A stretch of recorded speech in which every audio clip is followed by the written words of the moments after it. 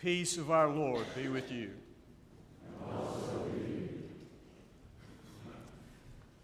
Thus says the Lord, who makes a way in the sea.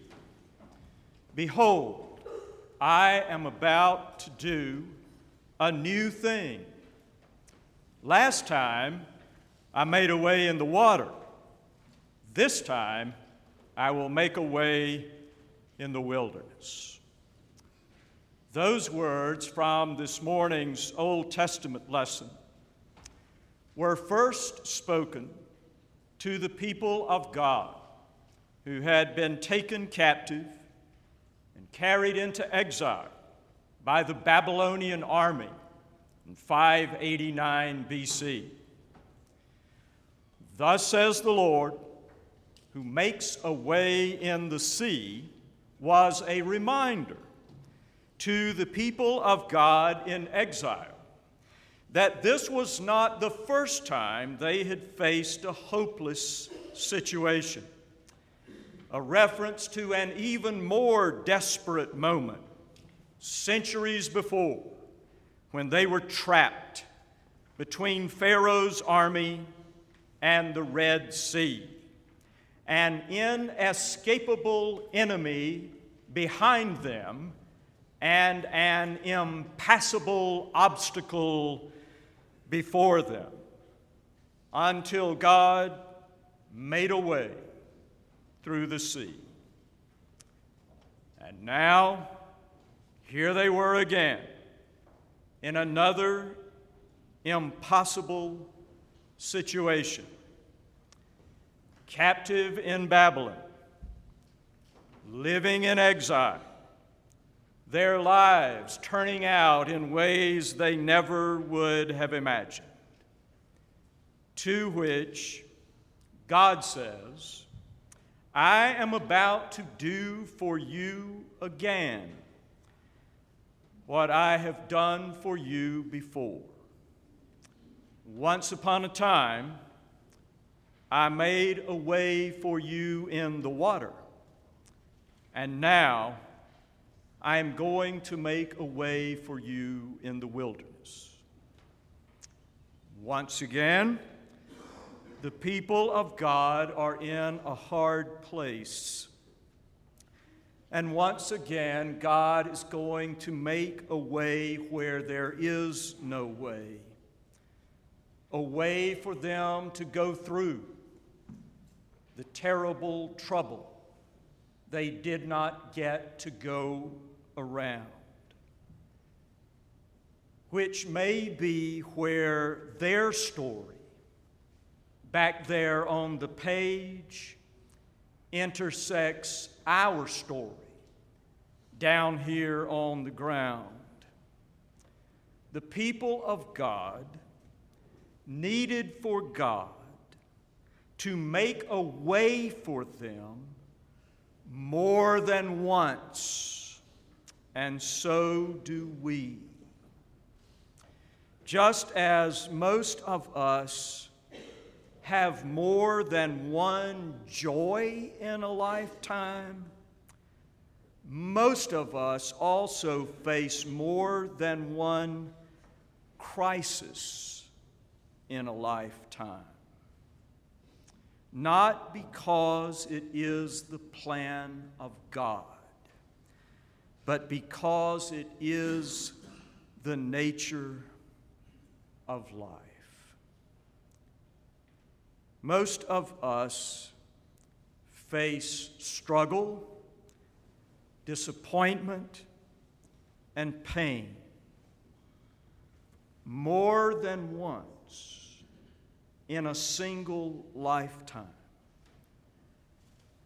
Not because that's the way God is, but because that's the way life is. Laughter and happiness again and again, and tears and trouble again and again.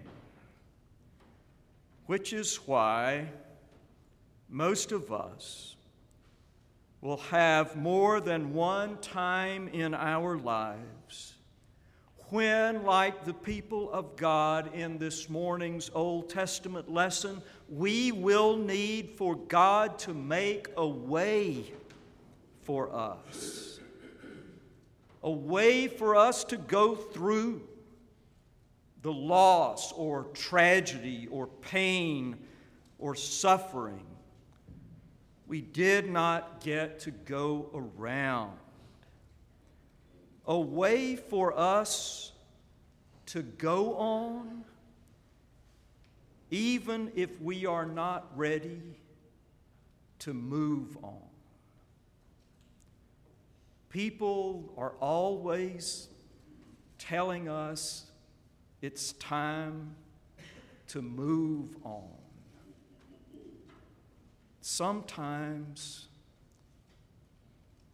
long before we're ready to move on, we just have to go on and live on. And God is always making a way for us to do that. To go on, even if we are not yet ready to move on. A couple of weeks ago, I stumbled across a simple but, for me, unforgettable sentence from the 20th century Irish novelist Samuel Beckett, who said, "I cannot go on, but I will go on. I cannot go on, but I will go on." Some of you have been there. Others of us will be. In a sorrow so immobilizing, a dilemma so paralyzing, a battle so exhausting, a change so great, a sadness so severe that we cannot go on.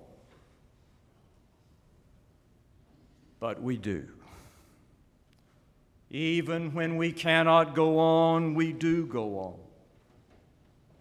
Somehow the Spirit of God, which lives in us, and the people of God who walk with us, conspire to make a way for us. The life-giving Spirit of God and the care-giving people of God regularly conspire against despair, conspiring and converging to make a way where there is no way. The prayers of the people of God somehow becoming the arms of God, holding us up and leading us on. The Spirit of God and the people of God making a way for us to go through what we did not get to go around. And not just once in a lifetime, but over and over, again and again. Amen.